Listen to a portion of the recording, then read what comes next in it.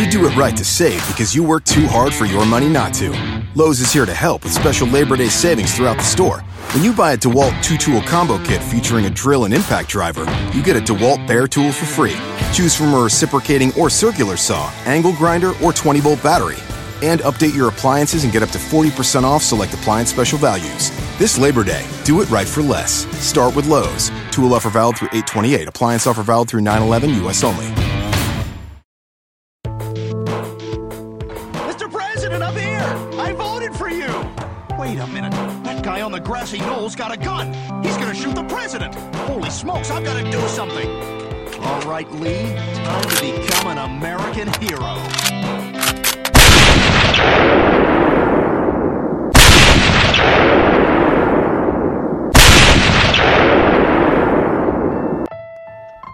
DarkMyths.org and Neopolis Media Group proudly present to you the Lone Gunman Podcast, featuring your host, Rob Clark, where research comes to shine and myths come to die.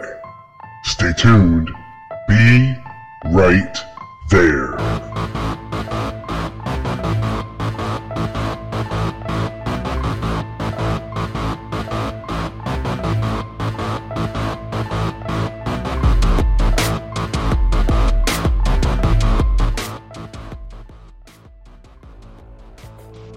Here is a bulletin from CBS News. In Dallas, Texas, 3 shots were fired at President Kennedy's motorcade in downtown Dallas. What's up, everybody? This is Rob Clark from the Lone Gunman Podcast. And if you're enjoying the show that you're listening to right now, then I invite you to check mine out. It's a true crime, history-based podcast where we examine all kinds of conspiracy theories, the players, the places, the people surrounding the assassination of our 35th president, John F. Kennedy. We debunk myths because there's a lot of fake people, fake things, fake information out there trying to mislead you from the truth. Does this sound like an assassin to you? Sir, shoot the president. I work in that building. Were you in the building at the time? Naturally, if I work in that building, yes, sir. Back up, man. Come on, man. No, they're taking me in because of the fact that I lived in the Soviet Union. I'm just a patsy. President. The famous words of Lee Oswald, I'm just a patsy. Was he innocent or guilty? Tune in and find out. DarkMyths.org. iTunes, Stitcher, TuneIn Radio, Spreaker. Thank you. What is up, everybody? Yes, that was weird, hearing my own voice at the beginning of this show. But I played it for a reason. And the reason is, that is the trailer for this show. And the momentous occasion that I actually have a trailer for this show is that this month, the month of July, I, and this very show here, the Lone Gunman Podcast, is the featured show for the Dark Myths Podcast Collective.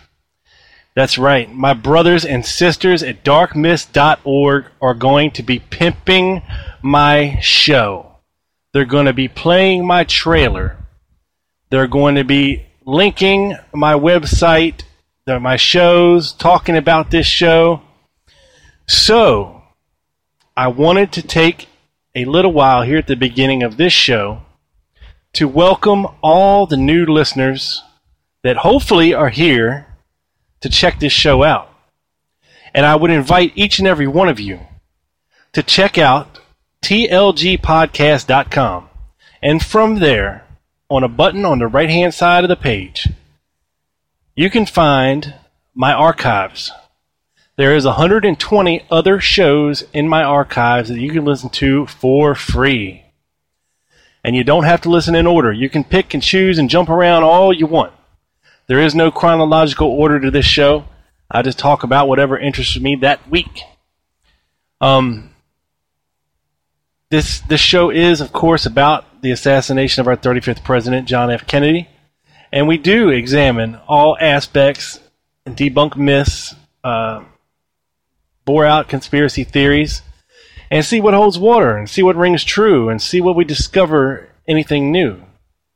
It has been 53 years, almost 54 since the assassination. There's been 2 official investigations. The Warren Commission in 1964 and the House Select Committee on Assassinations investigation, which spanned approximately 3 years in the late 70s.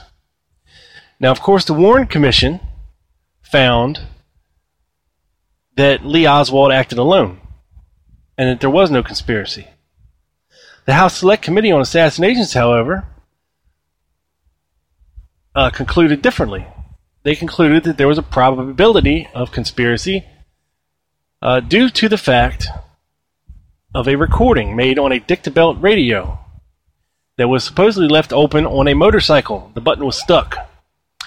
And upon analyzing these sounds from the dictabelt, they determined there to be 4 gunshots, at least 4. Now, some people hear 7, 8, but through calculations and comparing sounds of gunshots from different places in Dealey Plaza, which is where the assassination occurred, they concluded there was at least 1 shot from what we call the grassy knoll area. Now, I apologize to my faithful listeners who have been with me forever and ever and ever. What I'm going to talk about today is nothing groundbreaking, nothing earth-shattering. This show is mainly going to be for the new people that are checking my show out for the very first time. And it's been a very, very long time since I've recapped anything and recapped the assassination as a whole. We talk about certain aspects of it. Basically, we take it piece by piece on a weekly basis. But this week, we're going to ask some very uneasy questions, some unanswered questions that just don't make sense, to implore new listeners to get interested into the assassination, to get interested in the possibility of a conspiracy, to get interested into the fact that we've been lied to for 53 years, to get interested in the fact that something may have been covered up, to be interested in the fact that our government might have had a part in removing John F. Kennedy from the White House. Now, we're going to start with Lee Harvey Oswald, the accused assassin. He is a very enigmatic character. He's often classified as a loner, a nut, a loser, a wife beater, a very unhappy person with his country. But when you take a closer look at Lee Harvey Oswald, the man, you have to remember a couple things. This is a man who could not wait to follow in his brother's footsteps and join the United States military to serve his country.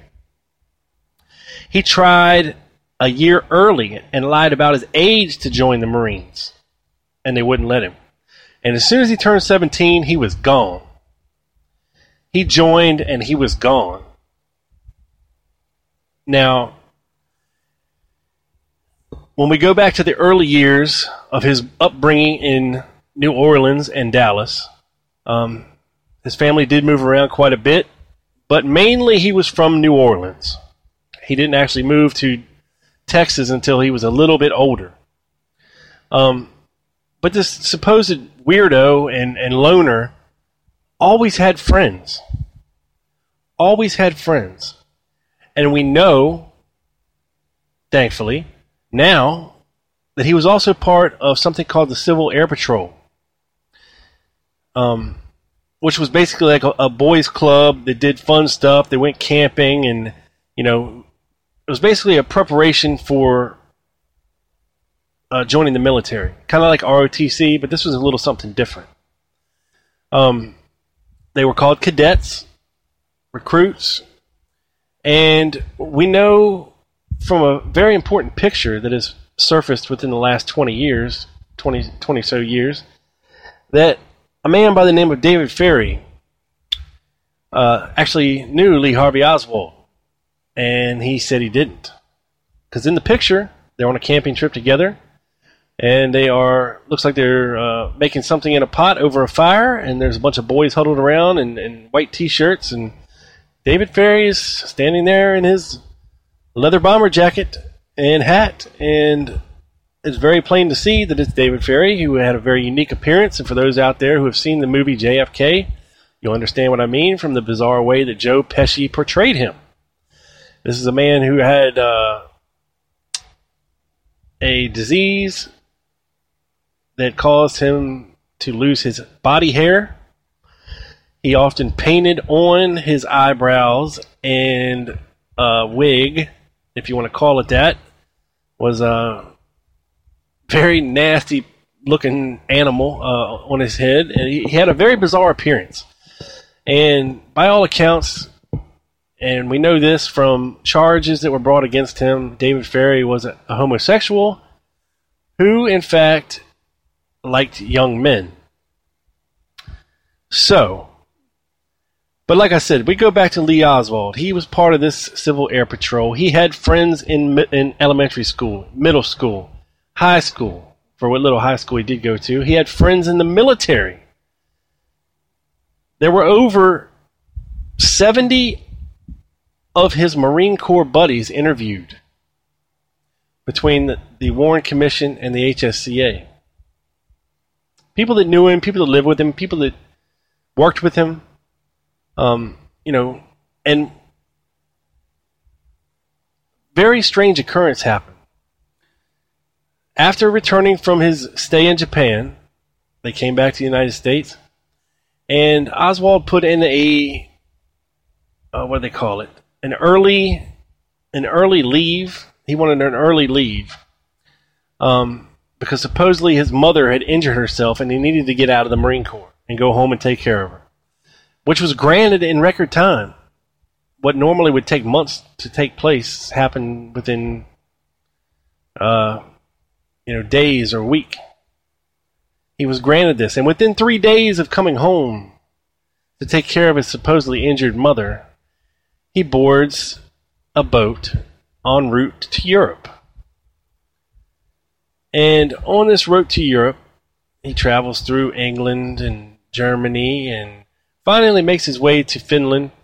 From there, he enters the Soviet Union and is there on a tourist visa.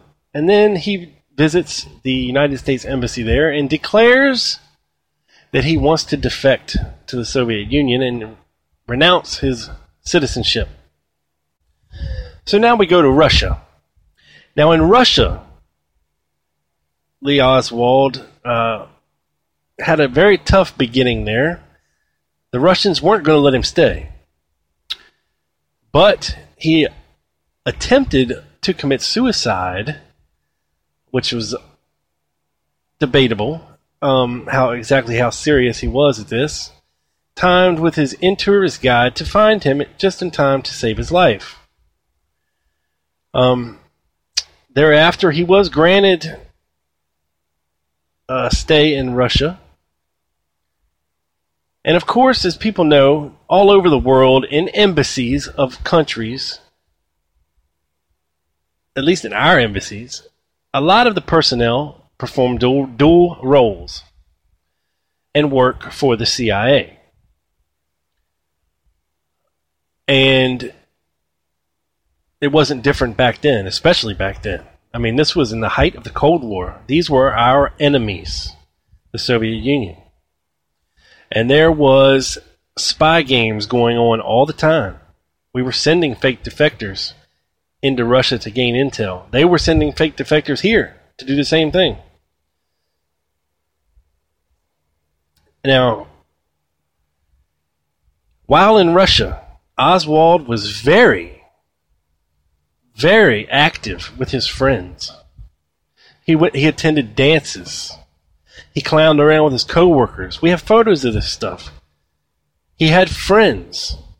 There's even recordings of him out there with one of his Russian friends performing these audio plays or podcasts, if you will, from the early 60s. Just kind of joking around and having a good time. Two young guys doing fun stuff.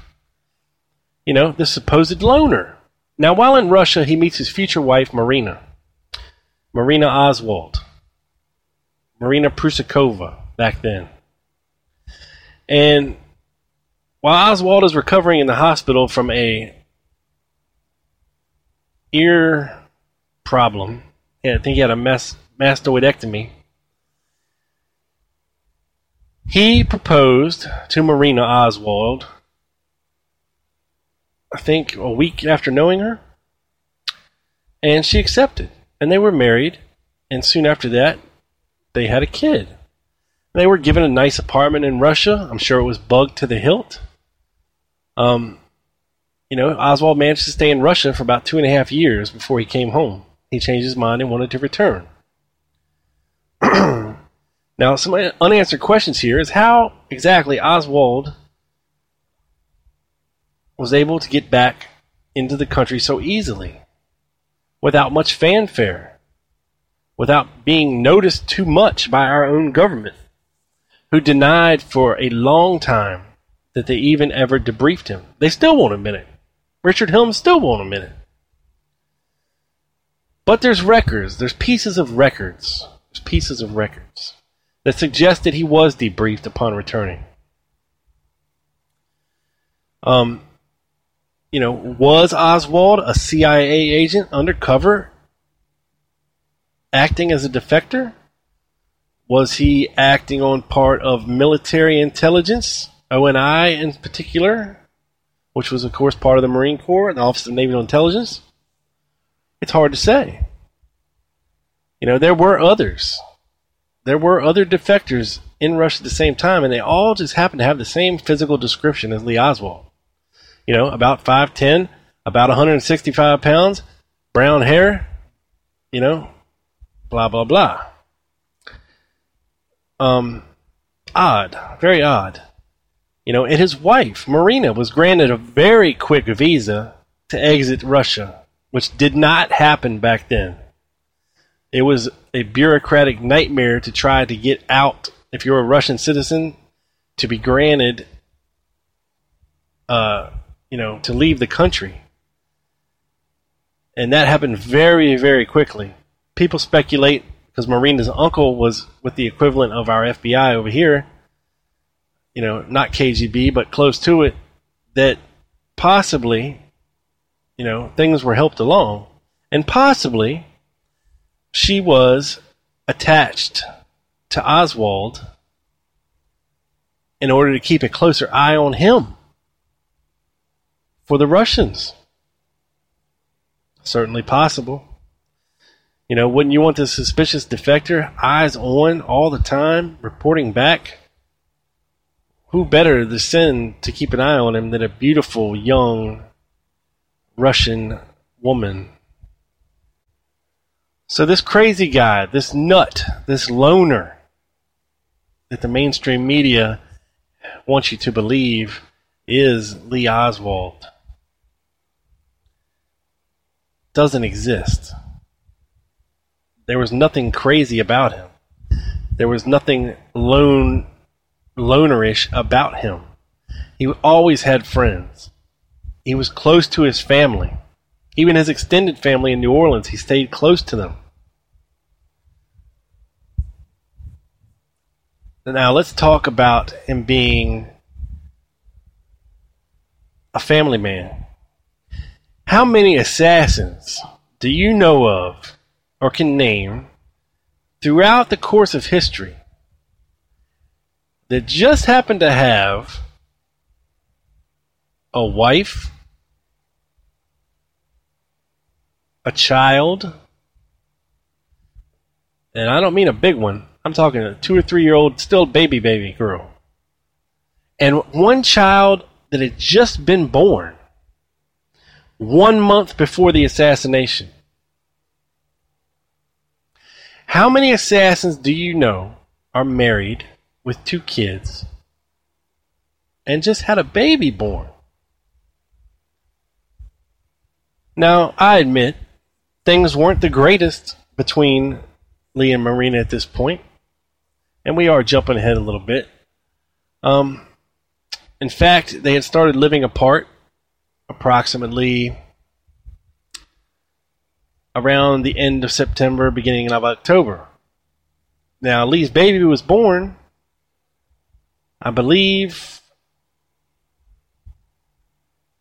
October 17th or 20th, somewhere in that neighborhood. And of course, the assassination went down November 22nd. So, like I said, his baby, Rachel, was only 1 month old at this time. How many people do you know that have jobs would kill the President of the United States for seemingly no reason whatsoever after just having a baby? I try to put myself in his shoes all the time to try to gain perspective on his actions. But nothing seems to make sense. Nothing. Or very little. You know, because now that brings us to motive. What possible motive would Lee Harvey Oswald have to kill John F. Kennedy? What possible motive? Now, Kennedy was known for being soft on communism and wanting détente with the Russians, wanting to end the Cold War, not wanting war, period. He was a peaceful man. He wanted peace at all costs. He wanted to smash the CIA into a million pieces and scatter to the wind because he saw the worldwide destruction that they were doing on their own without oversight, taking it upon themselves to assassinate leaders of other countries, to infiltrate and spy on our supposed behalf. John Kennedy was exactly the kind of president that Lee Oswald would have wanted in office. Because if you kill John F. Kennedy, then you get the biggest, loudmouth, crude Texan you could possibly imagine in office. You know, and this is a, poorly educated, backwoods, rednecky type guy who was only worried about one thing, and that was himself, Lyndon Baines Johnson. He could care less about anything else. The only reason he did anything in office is because he continued some of Kennedy's policies that were already ongoing, such as civil rights, the Civil Rights Act. Lyndon Johnson didn't get that done. President Kennedy had already had this on the table and was working on it when he was killed. Lyndon Johnson gave us welfare. Awesome. Thanks a lot, LBJ. So, and even Marina says that Lee Oswald loved Kennedy. Never said a bad word about him.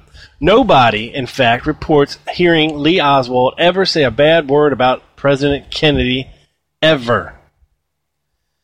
So how can a man with no motive, a man with a family, a married man, a man who just had a baby, a man who has a job, a man who's getting his shit together to put his family back together, be so disgruntled and so disillusioned that he thinks things will be better if he kills the President of the United States? It doesn't make sense. There's no motive. Lee Oswald was a self-proclaimed Marxist. He supported Castro in Cuba. The Bay of Pigs happened because Kennedy pulled military support for the guys who were invading Cuba. That's why the Bay of Pigs happened. Had Kennedy provided them with proper air support and backup, we would have eradicated Castro very quickly. Now, the flyers that Lee Oswald was handing out, Fair Play for Cuba, called for us to engage in free trade with Castro and leave them alone. Just leave them alone. The CIA was constantly trying to kill Castro and murder him. They didn't succeed, but they sure as hell tried. And tried and tried and tried again. We thankfully, Kennedy, after the Bay of Pigs, got missiles out of Cuba. And we had to take ours out of Turkey, though. You can't have a gun pointed at each other and one person take their gun away and then the other person still have their gun. So he made a deal. A deal that people didn't like. Namely, military people. Because they wanted war at all costs. They wanted to eradicate communism throughout the world, whether it was the Russians, the Cubans, Chinese, whoever. They wanted to nuke Russia or nuke China. They didn't care how many lives were lost. And who's behind the military but big money, big name contractors who profit very, very much from war and rebuilding broken countries that we just bomb the shit out of. In fact, it still happens to this very day. Still happens to this very day. So what motive did Lee Oswald have to kill Kennedy? I haven't heard a good one yet, and I've been looking at this case for 25 years. Nobody can seem to answer that question. What was his motive?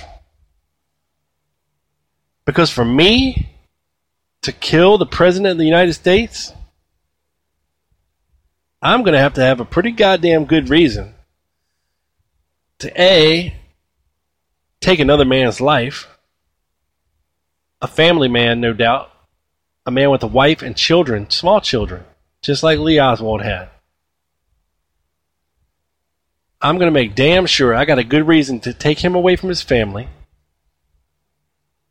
I'm going to have a good reason, a damn good reason, that if I get caught, that it was all worth it. Or if I get killed, that it was all worth it. There is no upside here, folks, for Lee Oswald committing the act that he has been accused of. No upside whatsoever for Lee Oswald. He benefits in no way whatsoever. People say, oh, he wanted notoriety, he wanted to be famous, he wanted to make a name for himself. Oh, really? Well, then why didn't he blurt it from the rooftops that he got that sumbitch? That he succeeded in his mission. Instead, we get what you heard at the beginning of this show. You have a very calm, cool, and collected, confused sounding man loudly proclaiming, I'm just a patsy. Now, Lee Oswald was not stupid by any means of the imagination. He was a very smart man, actually.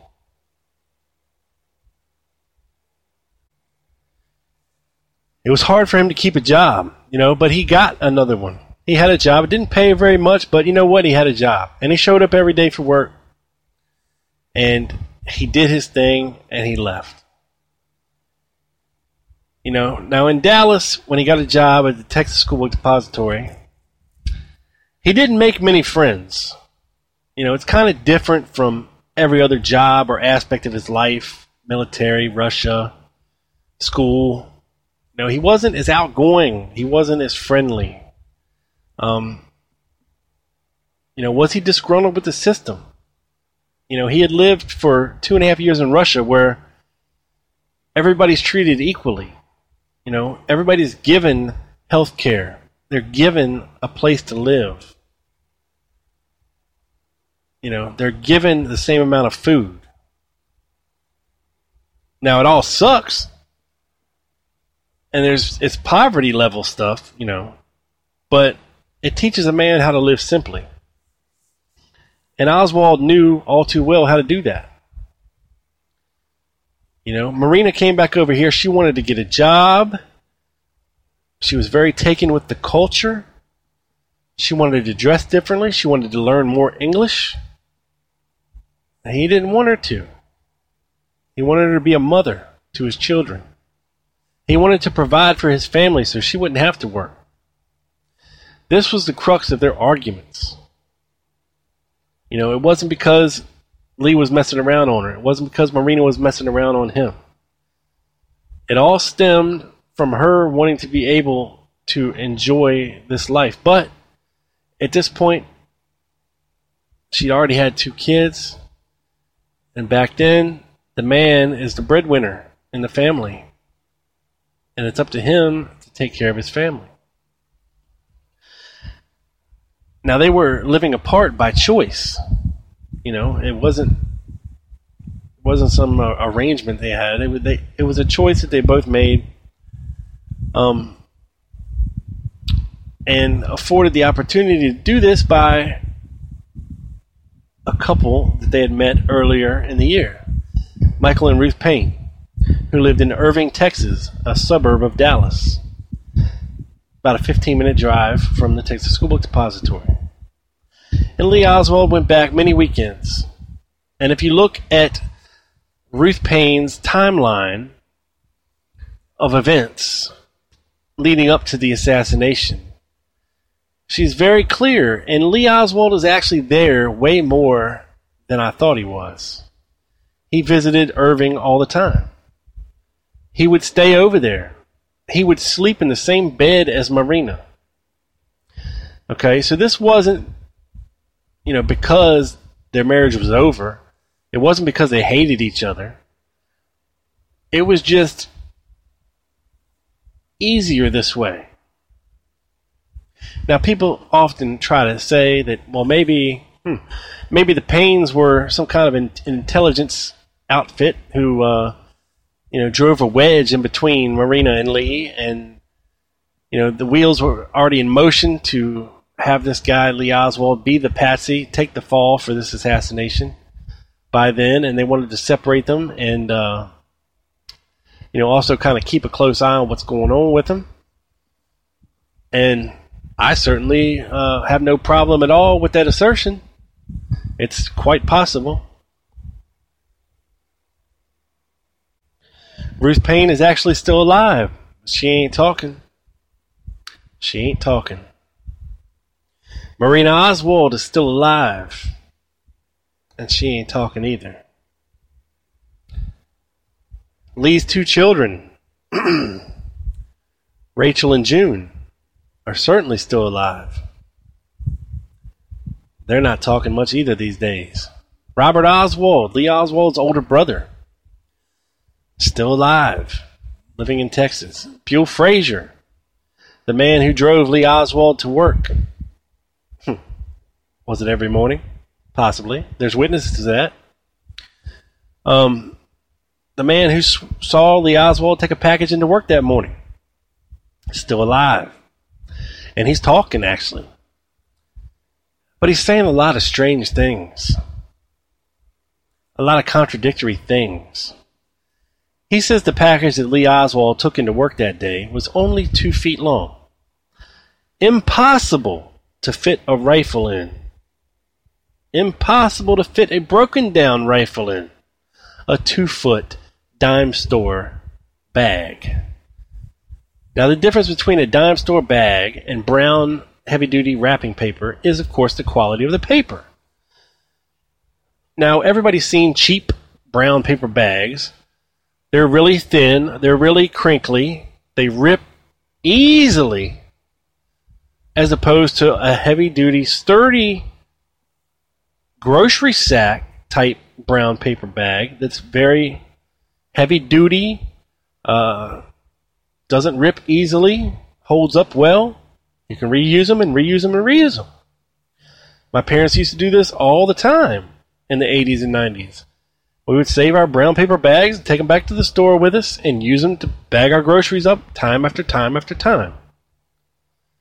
For months, these bags lasted.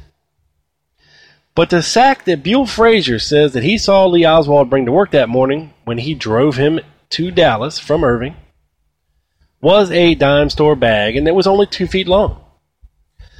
So therein lies the conundrum. The Warren Commission would have you believe that Buell Frazier was simply mistaken about the length of the package. Now, a broken down Carcano still, folks, is at least 3 feet long. The Carcano rifle had a very short barrel.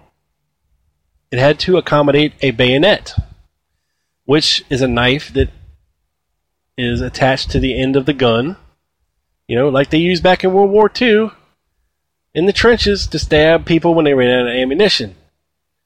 Now, you can't have a knife attached to the bottom of your gun that is shorter than the barrel. This was not a hunting rifle. It did not have a very, 2 foot long barrel or a foot long barrel, nothing like that. This was a couple inches. The gun itself was mostly from the stock. Mostly. You can't break down wood. Just doesn't work. Sorry, you can take the gun apart, you can take the mechanical metal pieces off the wood, but you can't break the wood down. And the wood stock itself was at least 36 inches long. Now that is a foot, 12 inches off Buell Frazier's estimate of the package that Lee Oswald had that morning. So, is Buell Frazier telling the truth? Did Lee Oswald only have a 2 foot long package? If he did, then he couldn't have had the gun. He could not have had the gun. It just wouldn't fit in the package. Sorry. Now, Buell Frazier described this package as being 6 inches wide and about 28 inches long. Now, I submit, and I've pontificated on this, that even if you break down the Mannlicher Carcano, even if you break it down as small as you could get it, you're only saving 3 or 4 inches. Because that's about all the barrel stuck out from the stock at the end. Now, they didn't find any tools on the 6th floor to reassemble this gun. They assert that, it could have been done with a dime. But the juice isn't worth the squeeze there. Okay, I'm sorry. And it wasn't like a rifle was a rare thing to see, even inside the schoolbook depository. A couple days before the assassination, a fellow by the name of Warren Castor brought 2 rifles that he had just bought in to show Roy Truly, the superintendent of the Texas Schoolbook Depository, in which many employees gathered around to check them out. There was rifle ranges there. It wouldn't have been nothing for the guys to bring their gun in and be like, yeah, I'm going to the range after work, or I need to get my gun worked on, this, that, and the other. Not a big deal. Buell Frazier himself owned a rifle. And I assert this. If you own a rifle, and you own a rifle case, then you know damn well what a rifle looks like in a case or a bag or a brown paper bag wrapped gun. You know what it is. You just do. Now, either Buell was mistaken about the length of this package, which he maintains that he swears is only 2 feet long. He doesn't think that he was mistaken about the length of the package. But if he was mistaken about the length of the package, and Lee Oswald did have a package, and it was 3 foot plus, and Buell recognized it for what it was, which is, of course, a rifle case. Curtain rods generally aren't 3 feet long. I mean, some are, but when you're furnishing a one window bedroom, you don't need a ton of or curtain rods. You just don't. You don't need a lot of them. And you certainly, as hell, don't need to wrap them in a brown paper package to transport them. I mean, personally, if I had curtain rods, I would grab the rods just by themselves. Now, if I wanted to be real extra careful about it and go through the extra steps, maybe I might tie a string around them to keep them together, or a rubber band, something like that. But I sure as hell wouldn't build a brown paper bag out of, with scissors and tape and all of this nonsense to transport some curtain rods. That's just ridiculous. Now, in custody, we're told Lee Oswald admitted to bringing curtain rods that morning. I take that back. He did not admit to bringing curtain rods to work that morning. He says the only package that he had with him that morning was his lunch. And they asked him how big the bag was, and he said, sometimes you just don't have the right size bag to fit your lunch in. Whatever that means. Another conundrum we have here is, of course, Oswald being on the 6th floor and not being seen by anyone whatsoever, making his way down the stairs to the lunchroom where he's supposedly seen by Roy Truly and Marion Baker, the patrolman. Yet, despite the fact that we have at least 4 or 5 other people on these stairs at the time, immediately after the assassination, that don't see Lee Oswald coming down from the 6th floor. And supposedly the elevators were stuck on the 5th floor. After, immediately after the assassination. So could he have taken the elevator back down and sent it back up? Maybe. But you got to remember, back then, those elevators were very, very loud. Very loud. And people would have heard them. Nobody reports hearing them moving at this time. Now, supposedly when Roy Truly and Marion Baker, the police officer, come rushing into the building, they go to call the elevators, and they're not working. They're stuck on the 5th floor. So they proceed to go up the stairs, the back stairway. And supposedly something catches Marion Baker's eye on the 2nd floor, a barely closing door. And he sees Lee Oswald in there drinking a Coke, and he pulls a gun on him, and he says, "Do you know this man?" to the superintendent. And he says, "Yes, he works here." And then they proceed to go up, racing up to the 7th floor. Now, as I said before, various people attested to the fact that they were on this stairway immediately after the assassination and did not see, not only did they not see Lee Oswald, they didn't see Marion Baker and Roy Truly. Now, there's a famous picture called the Auction 6, who some researchers have claimed shows a man resembling Lee Oswald in the doorway of the Texas School Book Depository as Kennedy is being shot in a motorcade. Now, this has been debunked over the years. The man standing in the doorway is named Billy Lovelady. And he attested to this fact over and over again to the Warren Commission, the HSCA, till his dying day. That's me in the photo. Now, there's been other photos that show a mysterious man in the doorway who very closely resembles Lee Harvey Oswald. And that man is known as Prayer Man. And he is seen in the Darnell film and the Wigman film.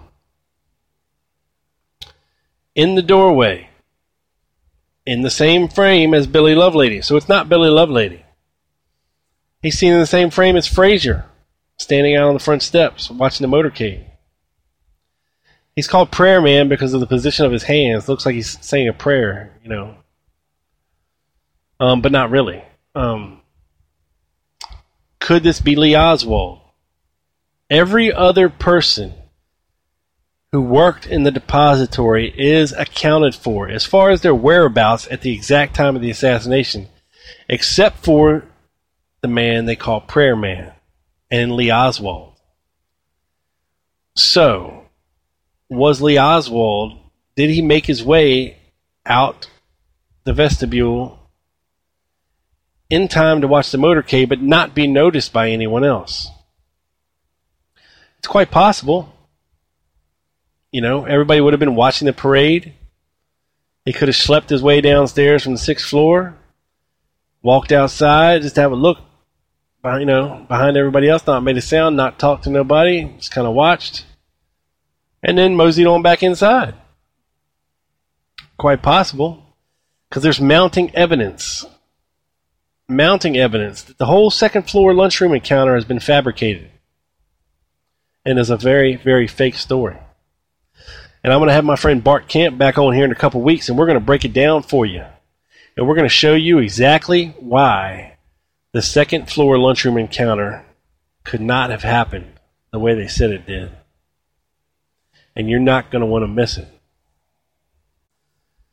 Now let's talk a little bit about the grassy knoll. The famous grassy knoll. Everybody, even if you don't know anything about the Kennedy assassination, you've heard about it. The grassy knoll. The grassy knoll. Now the grassy knoll is, of course, a grassy area a little further down Elm Street from the Texas School Book Depository on the right-hand side there.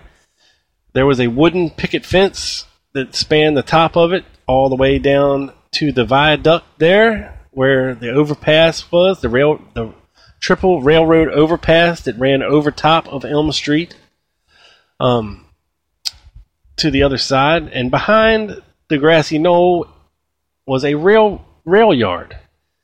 There was also a parking area. Now the parking area was for the Dallas County Sheriff's Office or Dallas County employees. They used the parking lot, they leased the parking lot back there from the railroad company to use for its employees. There was an access road off of Elm Street to get to it. There was also one behind the School Book Depository, another entrance to it. And of course, in behind the parking lot, right next to the parking lot, was, of course, the rail yard. There's much speculation about whether or not a shot was fired from behind the picket fence on the grassy knoll. We have people who claim to this day that they were the person who shot from behind the grassy knoll. We've had people assert that they were the person behind the grassy knoll and recanted their story.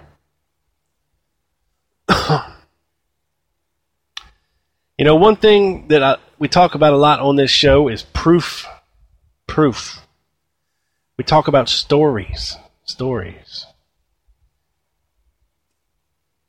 People associate a lot of things with the assassination. There's people out there who want you to believe they were there, who want you to believe that they are important, who want you to believe that they saw something. And we saw these people today who are nosy Nancy's. They want to be involved. They want to feel important. Whatever the reason. They want notoriety, fame, money for their story. Who knows? But there's a lot of these characters associated with the assassination. I said before about the HSCA finding the addicted belt recording and determined another shot was made from the grassy knoll. And then this was debunked several years later by another study who said, no, that study was wrong. So we're back to square one. And with this case, you'll find people on the conspiracy side often do not agree about which conspiracy they believe happened. Because Kennedy had pissed off a lot of people. He had pissed off his Joint Chiefs of Staff, the generals, the military. He had pissed off the CIA, fired Allen Dulles, threatened their very existence. He had pissed off the banks. He had pissed off the Russians. He had pissed off the mafia. They helped get him elected And then they double-crossed them. Bobby Kennedy was going after them like a rabid dog, and they felt betrayed. You know, trust me, they had enemies. They had many, many enemies. There was folks who fought in the Bay of Pigs who felt very betrayed by Kennedy's lack of action and lack of support. They got their friends and their brothers killed. He had many, many enemies, for sure. People that had very, very good reasons to want him dead. And then we have Lee Oswald, the supposed crazy lone nutter, who just happened to be lucky enough with an old piece of shit World War II carbine with a rusty barrel and a shitty sight. Just happened to be lucky enough to get off 3 shots and hit 2 of them on target. One being a kill shot to the head.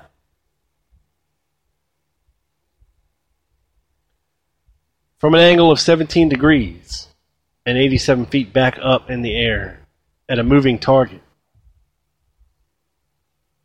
A man who didn't practice with a rifle. He had no time to practice. We have no reports of him practicing anywhere. He wasn't that great of a shot when he was in the military. So did the stars align for Lee Oswald that day? And he managed to stay undetected on the 6th floor in the window and get off 2 out of 3 lucky shots. 2 out of 3 lucky shots. It's hard to believe. It's hard to believe. And this is why we care. This is why we wonder. This is why this show exists. And it's to try to figure out this puzzle. It's a conundrum. It's an enigma. It's a riddle. It is a question begging to be answered. It's a conspiracy of the millennia. Because we're still paying for the death of JFK today. Believe it. Believe that. The CIA is more powerful than they've ever been. We pretty much ruled the world right about now. We could take on just about anybody and whip their ass in about 2 seconds. You know, what's left to do? What's left to do? Take the Middle East? Take their oil? And why do we need oil so bad? Because the big oil companies want us to keep having oil. If you think for a second that somebody hasn't figured out how to provide free energy, then you're an idiot. Tesla figured it out 100 years ago.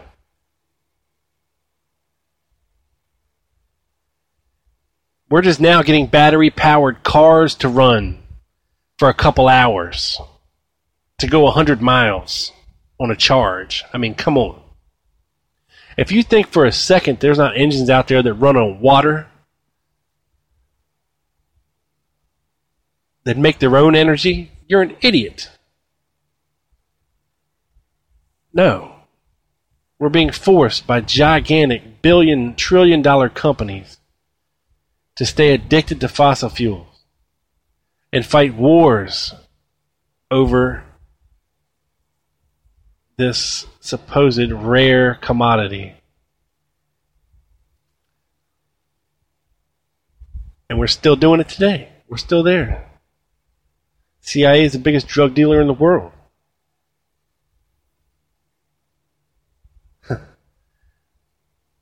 You know, it's could the world have been a very different place had JFK lived? Damn right it could have been.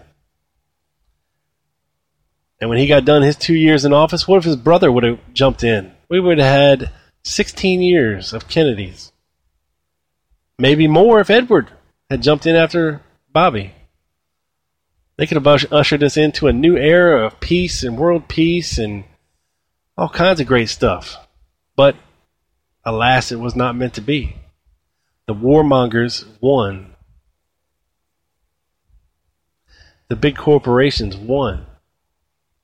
And it all gets blamed on a lone nut assassin. One batshit crazy dude with some kind of motive. We don't know what it was.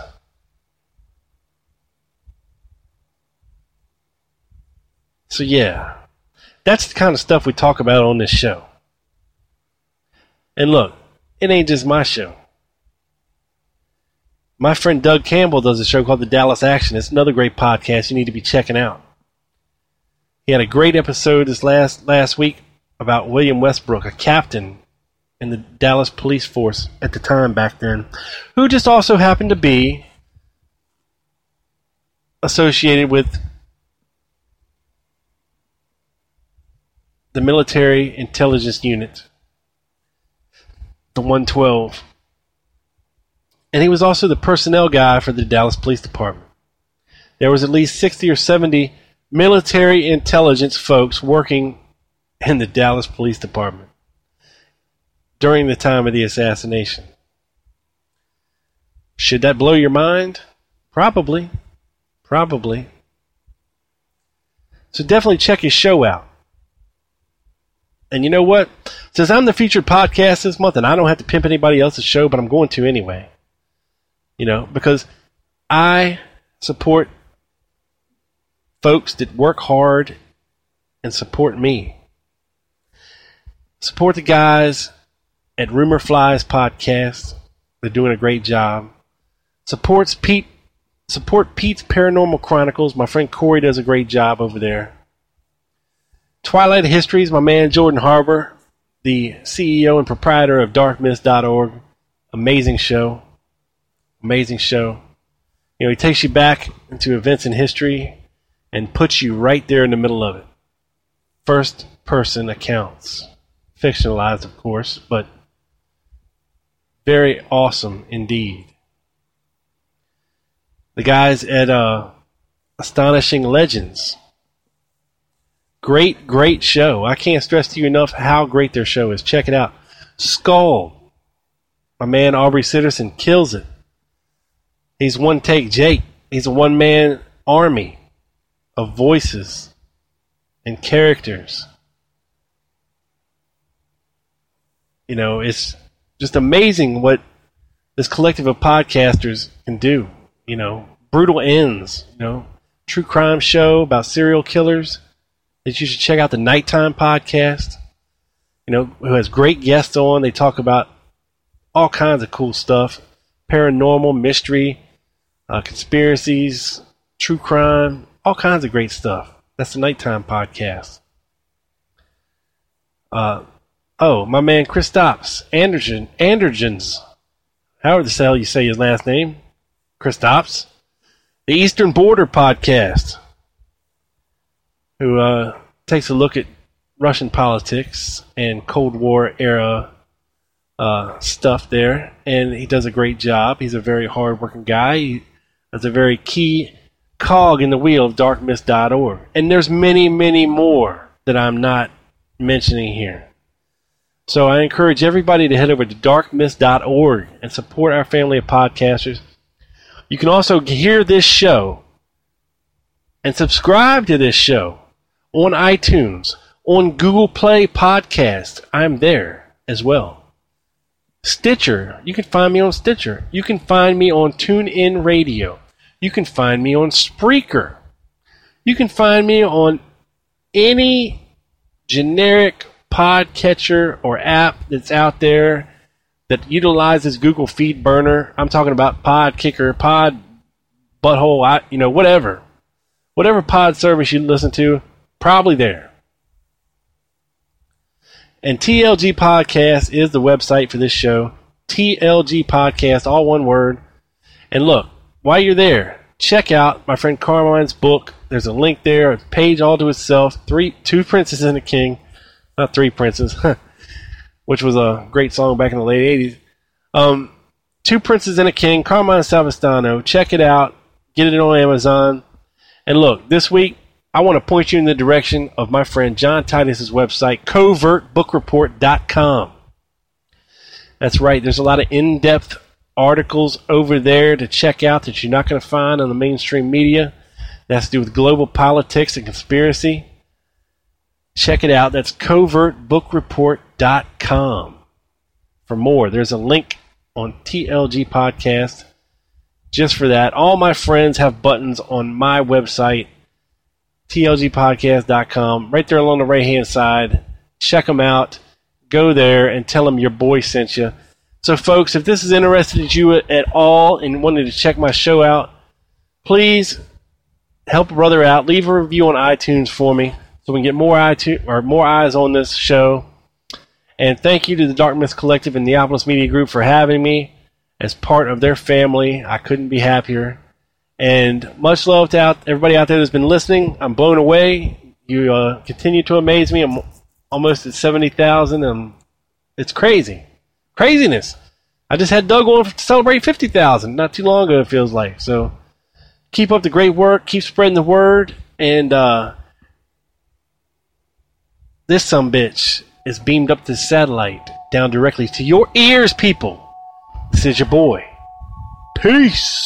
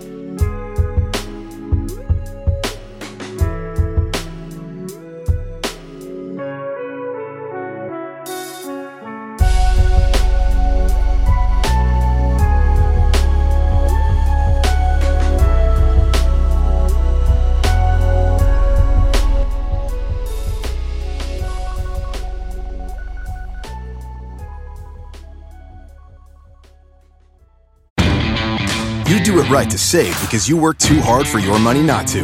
Lowe's is here to help with special Labor Day savings throughout the store. When you buy a DeWalt 2-tool combo kit featuring a drill and impact driver, you get a DeWalt bare tool for free. Choose from a reciprocating or circular saw, angle grinder, or 20-volt battery. And update your appliances and get up to 40% off select appliance special values. This Labor Day, do it right for less. Start with Lowe's. Tool offer valid through 8/28. Appliance offer valid through 9/11, U.S. only. You do it right to save because you work too hard for your money not to. Lowe's is here to help with special Labor Day savings throughout the store. When you buy a DeWalt 2-tool combo kit featuring a drill and impact driver, you get a DeWalt bare tool for free. Choose from a reciprocating or circular saw, angle grinder, or 20-volt battery. And update your appliances and get up to 40% off select appliance special values. This Labor Day, do it right for less. Start with Lowe's. Tool offer valid through 8/28. Appliance offer valid through 9/11, U.S. only.